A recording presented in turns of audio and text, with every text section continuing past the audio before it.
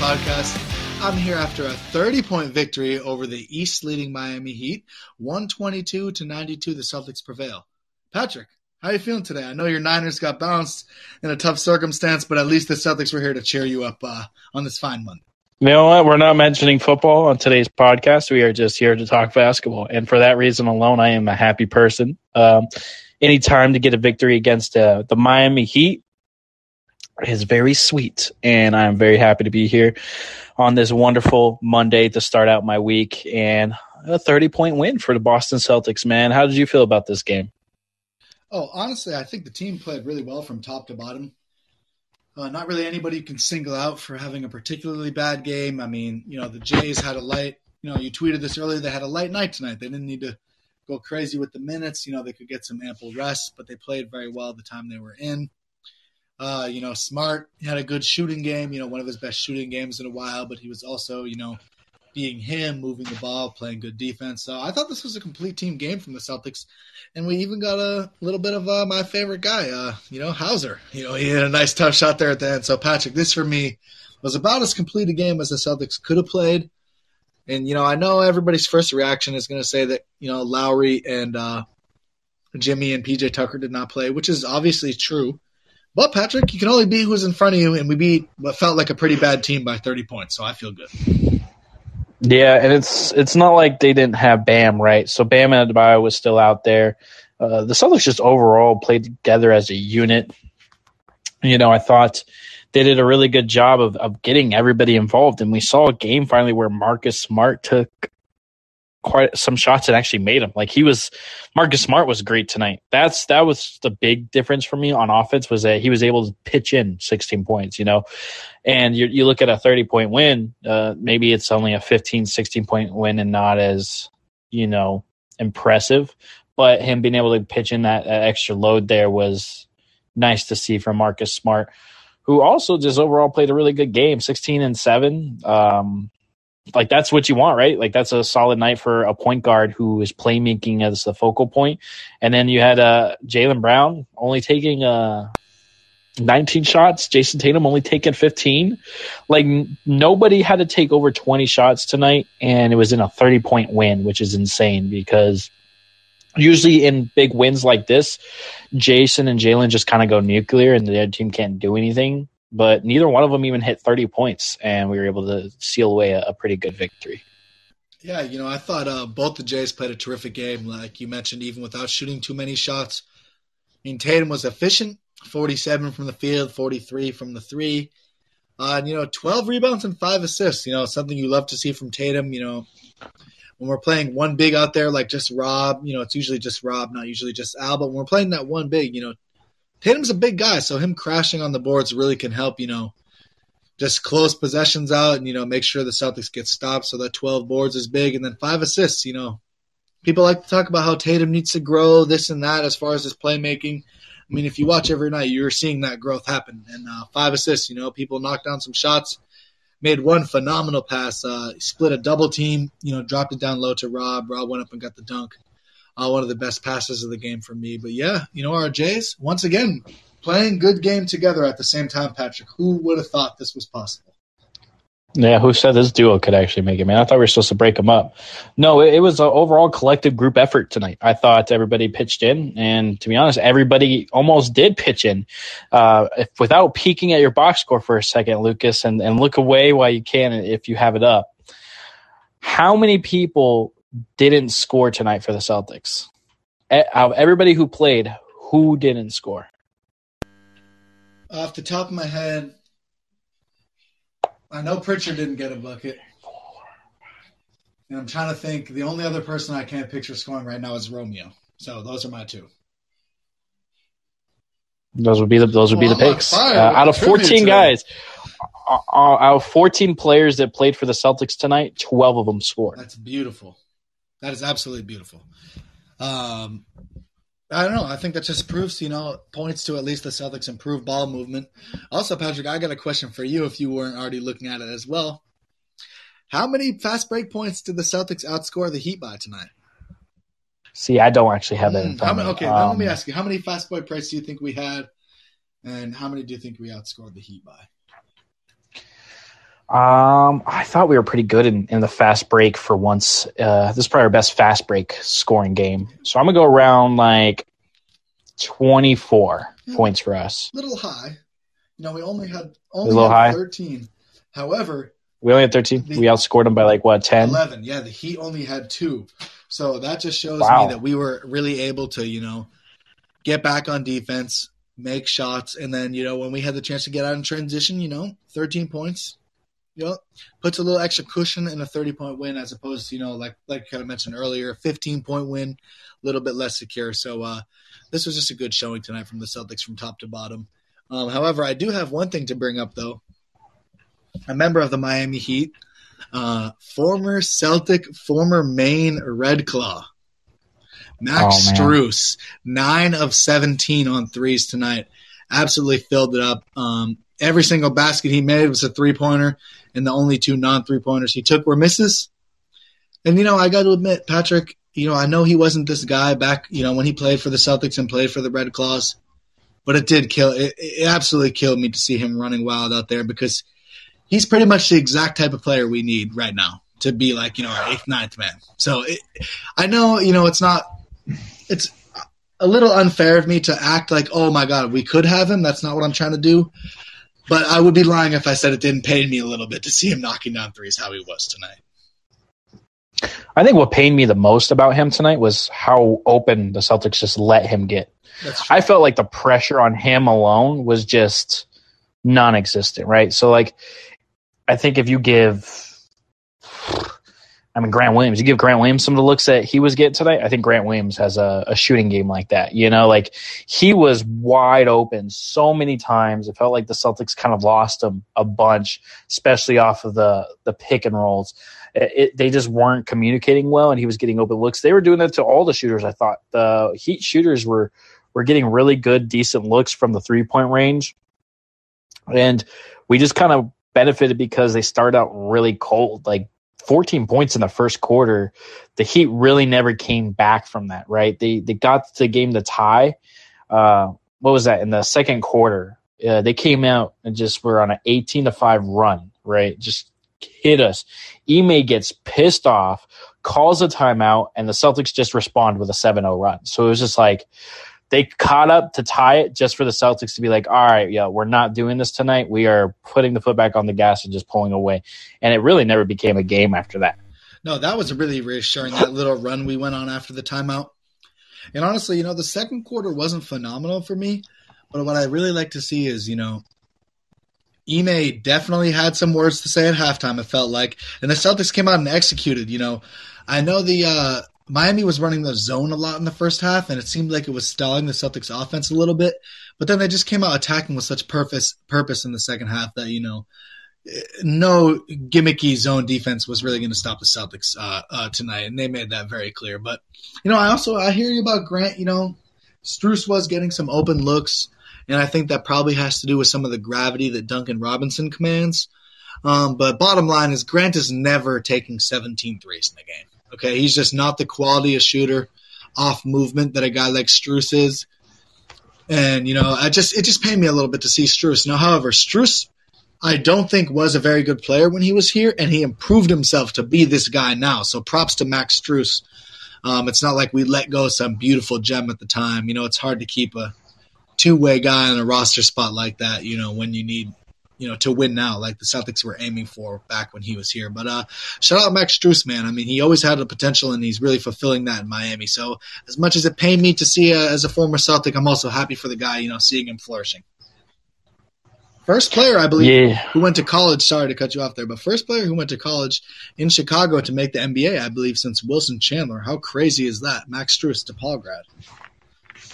I love it, man. I love seeing Max Strus succeed. I just like the story behind those type of guys, having that ability to really raise above expectations and make a roster and contribute and get that contract. Him as well as Gabe Vincent. And prove everybody another wrong. Undrafted guy, Gabe Vincent, another great story.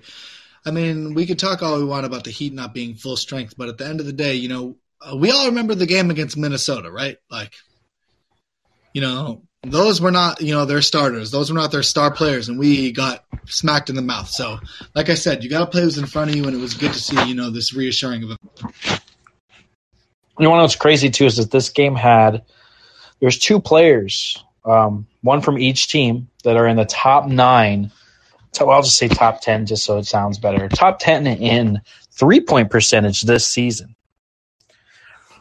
I think we both know who one of them is.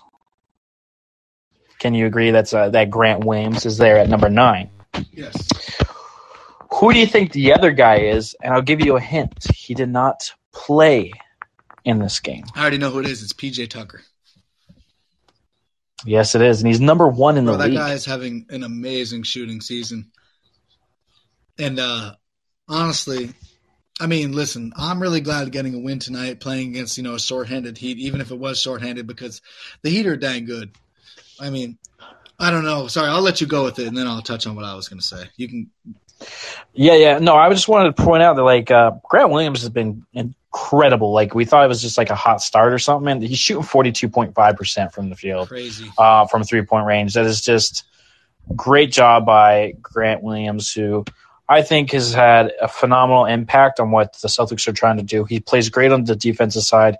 He's also 3 spots ahead of a guy named Desmond Bane. So, I'm just saying that the ceiling for Grant Williams might be higher than Desmond Bane's. Yeah, word to David Williams, host of the Sports Ethos Grizzlies podcast. That's definitely a shot towards a co-host. Shout out David, man. He's a good guy, but we won't tolerate any sort of Jaylen Brown slander at all. And as much as I love Desmond Bane, basically, our friend David tweeted that Desmond Bane may have a higher ceiling than Jaylen Brown. And respectfully, I'm gonna have to disagree with that statement.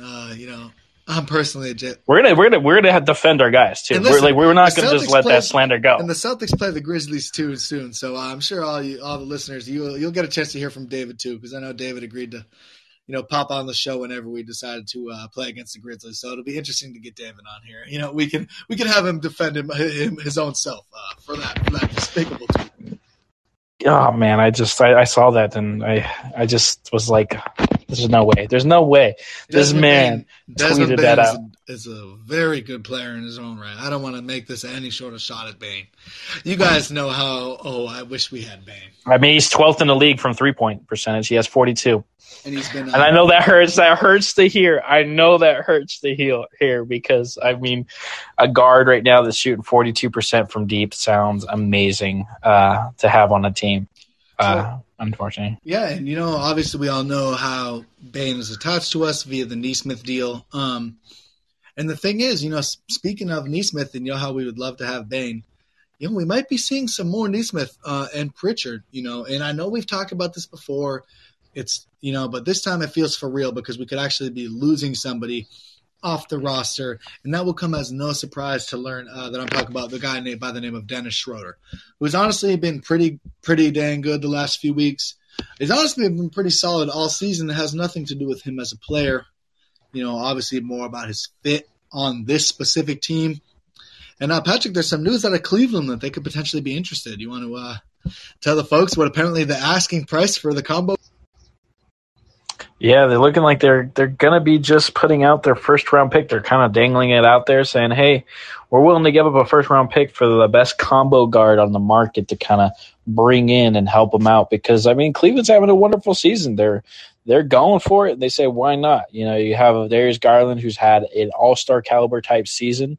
You have a guy like Evan Mobley, who has really shifted on how the Cavs organization is being looked at as a team in general. He's changing up the culture. They really got one. And I think Cleveland should be swinging right now, right? Go for it. If it's only going to cost you a late first this year, this is the year to move a first-round pick because it ain't going to hurt you as bad as if you were trying to move a future one or anything like that. Exactly. And, a couple specific things here. So Cleveland would not be at all interested in Schroeder had Ricky Rubio not unfortunately gotten injured. So that's really what's putting them in the market for a combo guard. And another reason why, we should keep an eye on Schroeder, because although he might not be the best combo guard on the market, compared to guys like E.G., Eric Gordon, or Karis LeVert from the Pacers, he does, however, fit into the trade exception that the Cavaliers had, making it, no cap penalty or anything like that. It won't count against the cap. So that's just something to consider because Eric Gordon and Carousel would not fit into that trade exception. So that's just something to keep in mind. And then, the Celtics maybe could have an extra pick to package for a player like maybe Bradley Beal come summertime. And we'd be under the tax, too, if we got Dennis out of here. So I think that's honestly what all the signs are pointing to is that that's a pretty imminent move. Not necessarily to Cleveland, but at least off the road. I would love to see something kind of happen like that, just kind of get under that line as well. But it'll be interesting to see, and our eyes are going to be peaked, and we'll be trying to podcast if anything breaks as soon as we can to break anything down like that. So bear with us as we do have lives outside of Celtics basketball, but we will do our best to try to come bring you breaking coverage when things go down. Oh, no doubt. I mean, if a trade breaks, the night of, we'll be recording a show here on Spotify Green Room. So if you want that live reaction, you can definitely come up to the show, or we'll try and get the episode out, ASAP post-trade. So you guys can, digest that content you're looking for. Because I know when, the Patriots or anybody I follow make a trade, I'm waiting. I'm refreshing for that first podcast to come up. So we'll try and get that out ASAP. That's just something to I think it's some trivia time. I think it's some more trivia time. People love the trivia, so let's put Lucas on the block here. All right, let's see what he's got. Let's see what he's got. Okay, I'm ready. How many players do you think on the roster this year average 10 minutes per game or more? 10 minutes per game. Let me. Remember all the COVID games too, man. So people got some more run. You got to take that into consideration. That's your hint. Okay, so 6, 7.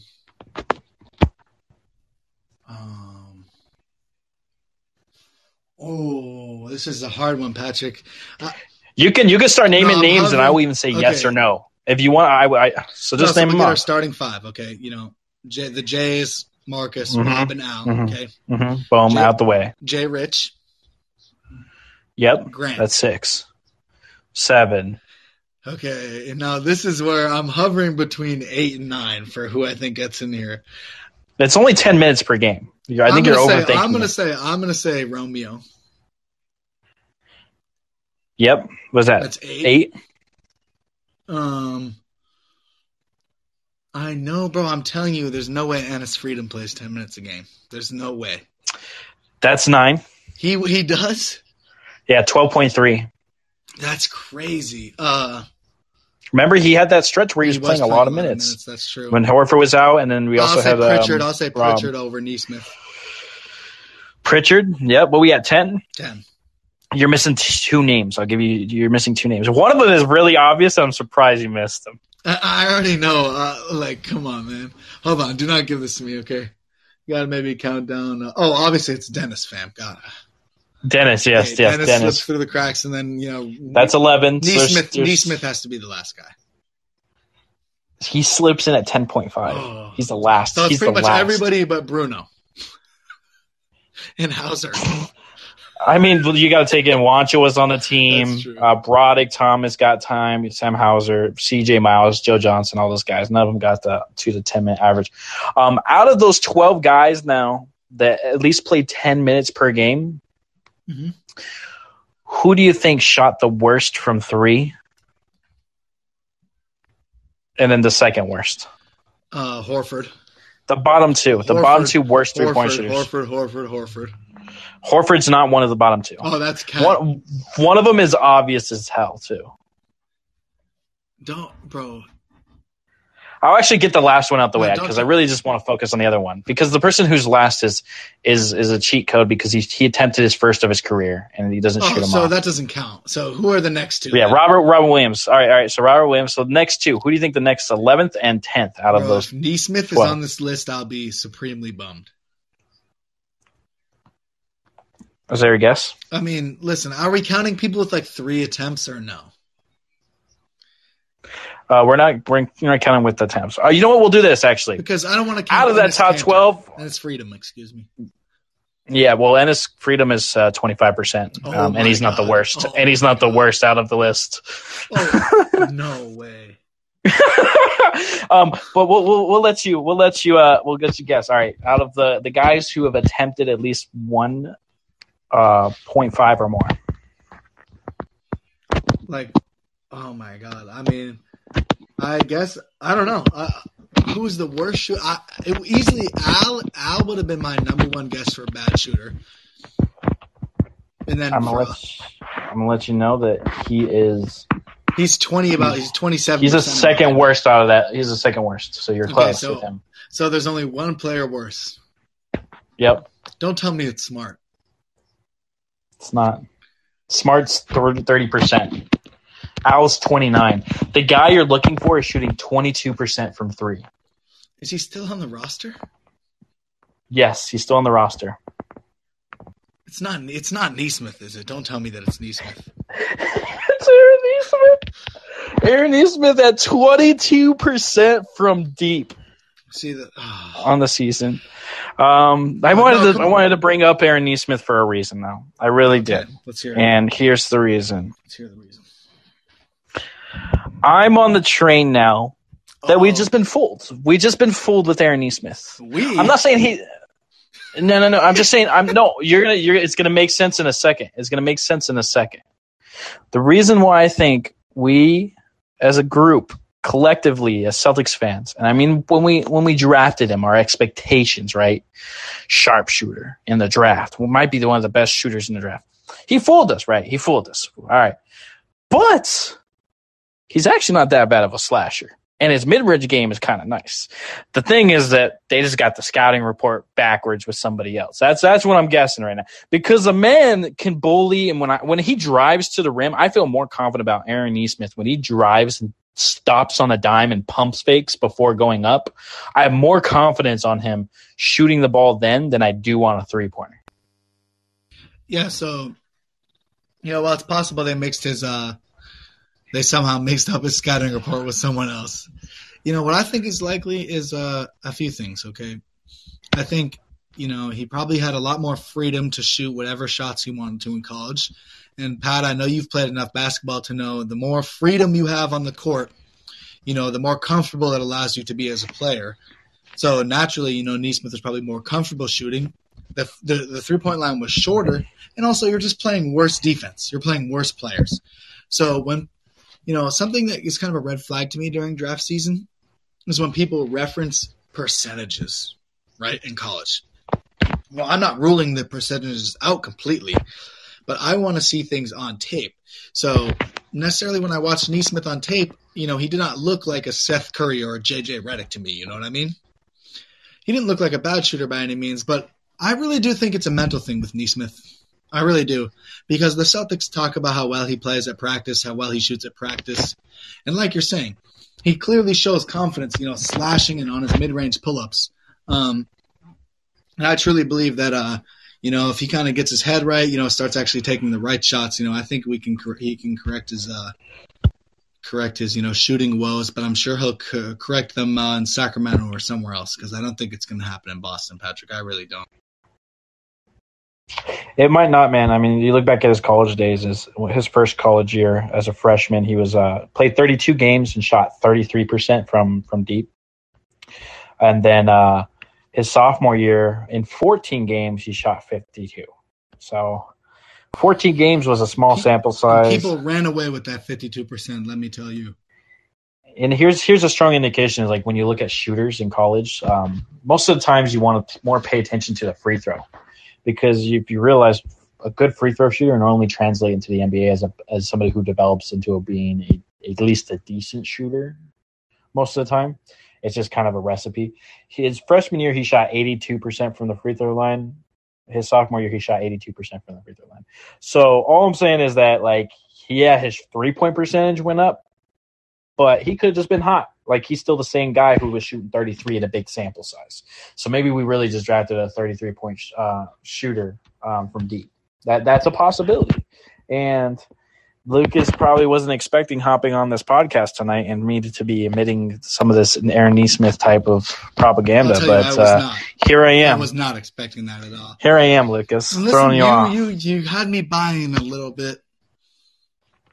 And, it's too I'm bad. still not fully off. I'm still not fully off. Out on him as a prospect either. And, I do think, like I said, if Dennis gets moved, there are going to be minutes because Dennis plays significant minutes. So I do think Pritchard takes a lot of those, but I think by default, Neesmith's minutes go up if we lose a rotation player without taking back a contract, and that's what was reported. The Celtics want to get off Schroeder without taking back another contract. So we'll see. We shall see. And, honestly, Patrick, can you imagine the development after me being out on him and then me buying in and then me being so out on him again? Can you imagine if he gets some consistent minutes, starts making his threes, and starts playing well down the stretch? Can you? The flip-flopping reminds me of Grant Williams. I feel like with Grant Williams, a lot of people were flip-flopping on him, right? It's like, oh, he has get Grant off this team. Get Grant out of here. Like last year, Grant Williams had the same talk around him of get him out of here for a guy like how you kind of talk about Aaron Nesmith this year, like on trades, right? Just throw him in a trade and just get somebody who at least contributes. And that's something that we got to take in consideration. Aaron Nesmith is the youngest player on this roster. I don't think people even realize that when they talk about Aaron Nesmith, you're talking about the youngest guy on an NBA team. It's hard. You're fighting every day.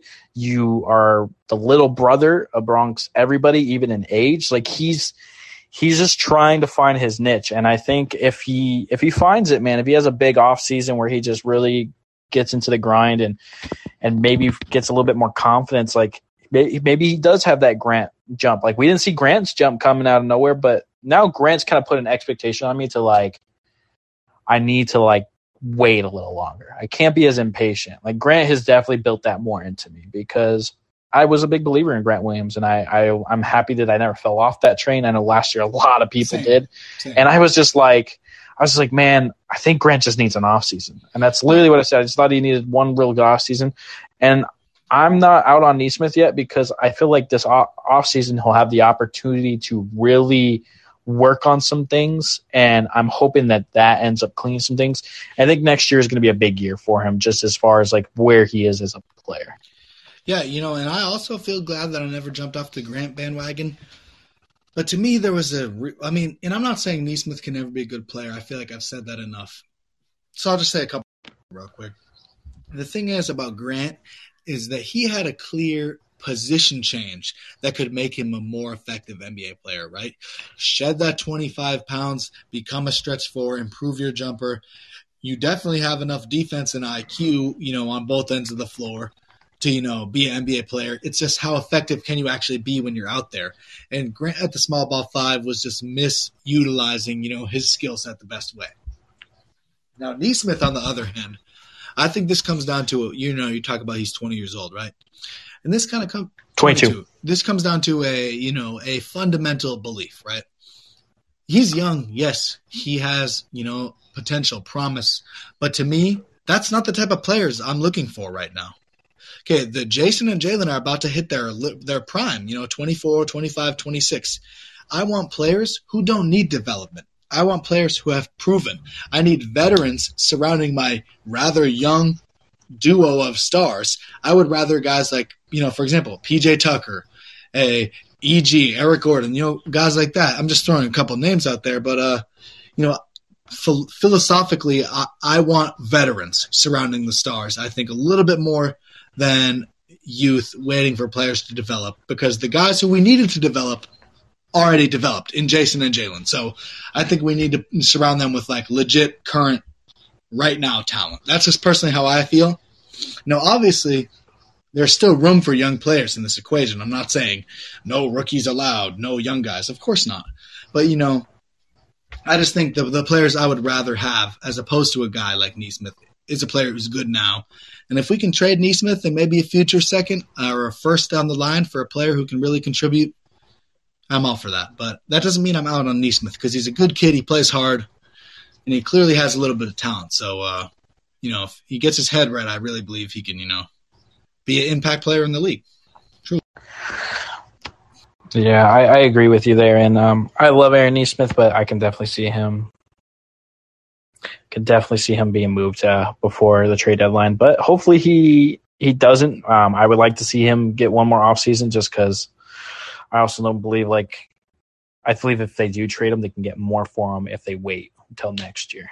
That's kind of where I'm at as well. Another thing. No, you know who else deserves another shot, Patrick? Your Who? failing beard. So go on over to manscaped.com. Use our code HoopBall20 for 20%. You just roast me. For 20% off your order. Don't give up on your beard. And no, I didn't mean you specifically, Patrick. I just was referencing, struggling beards out there. Don't give up on your beard. Use the Manscaped products. Try and build your beard. Take care of it, man. And one day you'll have, a full beard like James Harden. So make sure you go over onto Manscaped and use the code HoopBall20 for 20% off your order for all your facial hair, whatever care. I just caught you off guard with that one. Just coming at my beard game and the fact that I have a beard too. I didn't even mean that directly. That was rough. But I know how it just worked. It worked. It worked, man. It worked. It's fine. It's all good. It's okay. But I got some trivia, more trivia here for us, all right? Because everybody loves trivia, especially the listeners out there. Yes. All right.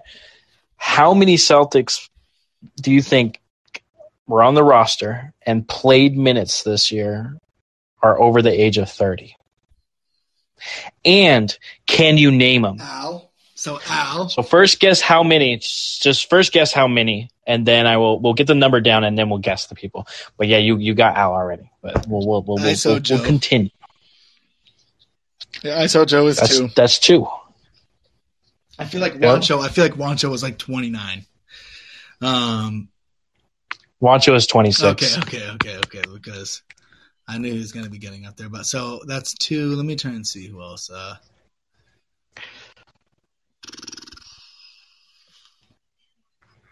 Jay Rich? Don't tell me Jay Rich is 30. Jay Rich is 28. You're good? Yeah. No, honestly, I don't know. And then Jabari is 3. That's what I'll say. Those are my 3 right there. I'm probably forgetting an obvious somebody, but who cares? I will give you credit. You think there's 3? Yeah, there's 3. You're correct on the number. Jabari is like 27, though. He's not even 30. He's 26. He's just poor Jabari. Okay. This is a joke one, but what about Sam Hauser? Because he looks like he could be 30. I'm honestly surprised you didn't guess Ennis Freedom, to be honest. I'm really surprised you didn't guess. Right? He's right there. He's 29. So he's borderline. He's not quite there. I thought you were gonna get it when you said Joe Johnson. I was like, oh man, he caught on to the whole team that had to go and sign Miles. CJ Miles, man.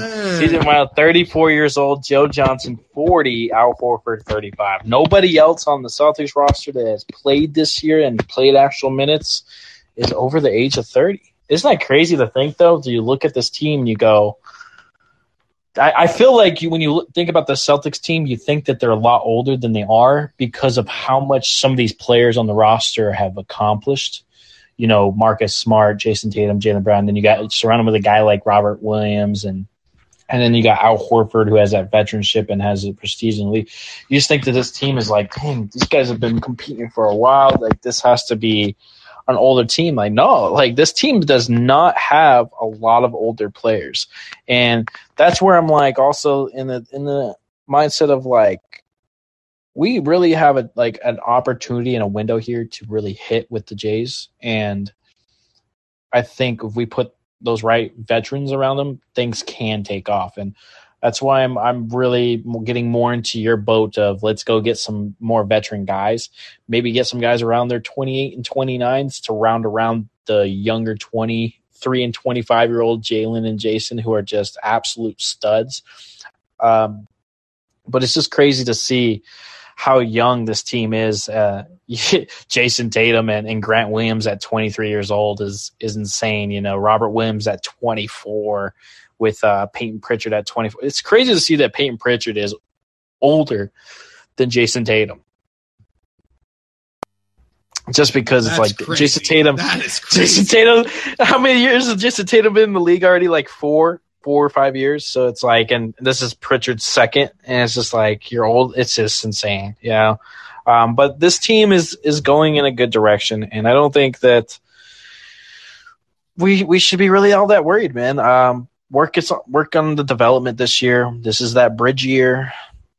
Remain unlocking more things. I think Jason Tatum is playing a lot better than how he opened out the year. And you got Jaylen Brown right there behind him playing like a complete stud as well. But a little Celtics trivia, man, this team is pretty young and talented.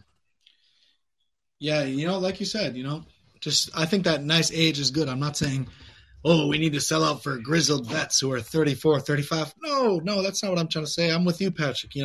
28, 29, 30, 31, that range of guys is definitely who I think we need just as a team as opposed to any more developmental guys. You know what I'm saying?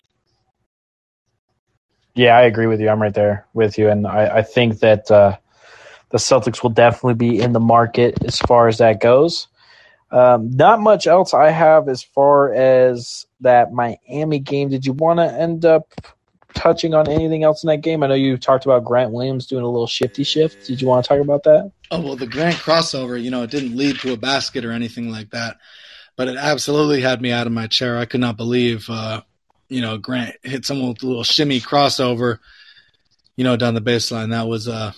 That was absolutely glorious to see. He made a couple hard 3-pointers too, man. I mean, this guy Grant is really something else, but I don't think I have too much else personally. And, I'm in the same boat as you. I think we said about all there was to say, and it was a good win.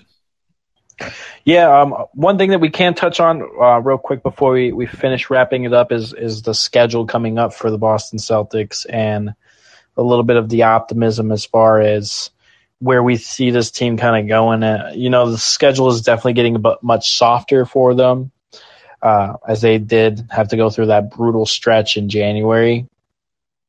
We got the Hornets coming up on Wednesday, followed by the Pistons, then the Magic, and then we get a tough one against the Nets. But then we get the Nuggets, a rematch against the Hawks.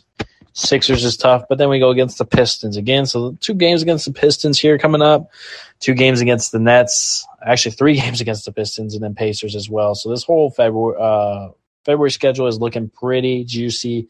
11 games. Celtics are playing the Hornets once, Nets twice, Sixers once.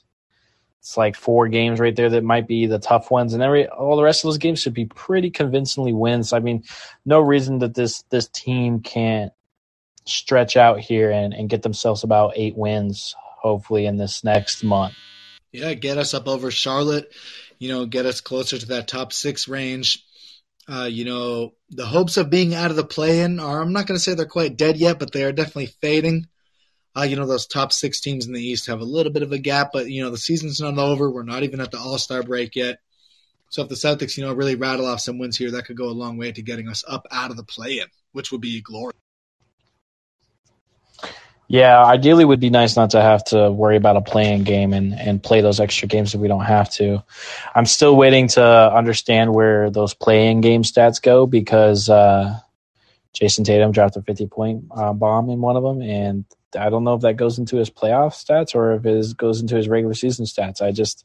I'm confused on where these play-in stats still go and why.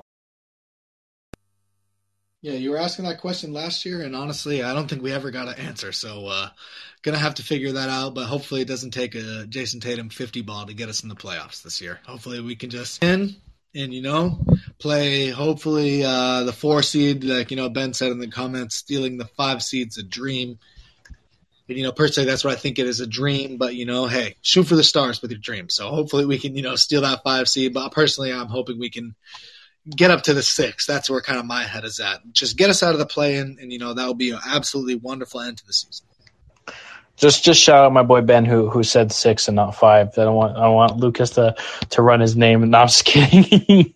But Ben did say 6. So you guys are on the same page. So yeah, we're in the same exact spot. I somehow misread that 6 to a 5. So that's what we call operator error right there by me. We got it. No, we're good. We're on the same page now. If anything gets better, because you guys are on the same page and feeling like it's a good position. Who's the current 3rd seed right now? Who would that matchup look like against? Let me pull it up. 3rd seed would be Philadelphia. That would be the first round. Maybe we want to get up to that 5th seed and try to play the Cleveland Cavaliers in the first round. That'd be a team I'm okay with. Things will change. I think things will change by the end of the year. Honestly, I wouldn't love to play Philly, obviously, because of how dominant Embiid is. But I'll say it now, stamp it. I'll stand on this. I'm not running from Philly, though. I'm not ready. I want the smoke. I'm not running from Philly. Okay, I'm running from Harden and KD. Okay, I'll admit that. I don't want to play Giannis. I don't want to play Giannis and Chris Middleton and Drew Holiday. I don't necessarily want to play the Heat, even though we smacked them tonight. They're going to be an incredible defensive team. They have winners, Kyle Lowry, PJ Tucker, Jimmy Butler. They have buckets, Tyler Hero. Duncan can shoot the lights out. Strus, obviously, we saw can shoot the lights out. So those are the three teams I really want to avoid. Other than that, I'm ready for Jason and Jalen to try and carry us over any team. And if we fail, it's all good. I don't think it's championship or bust or anything like that for us. I think that's pretty clear from my perspective. But I just want to see playoff basketball. Honestly, I'm ready. I'm ready because this team feels like they're ready too. They kind of turned a corner here. And I'm not saying, my outlook has changed like crazy, but it just feels good to watch pretty good basketball now. Yeah, Celtics have been kind of trending up.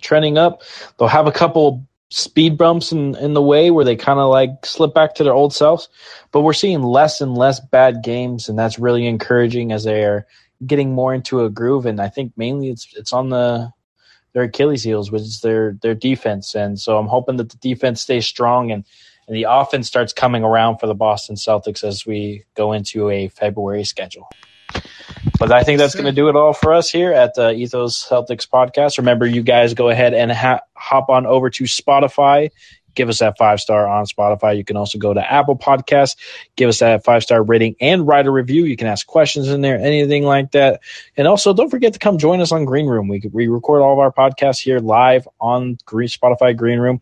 Give people the opportunity to come in, ask questions in the comments or anything like that. You are more than happy to, and sometimes we even bring people on stage to let them speak. But you can also follow the show on Twitter at Ethos Celtics, Lucas at Luca_Gainer, and also me at Ball and Opinions. Yes, sir. Shoot us both a follow. Rate both the shows on Spotify, Apple Podcasts. We really appreciate that. Shout out to everybody who pulls up every show, who downloads every show. I know we don't see your names, the people who listen to the shows not live, but we appreciate you as well.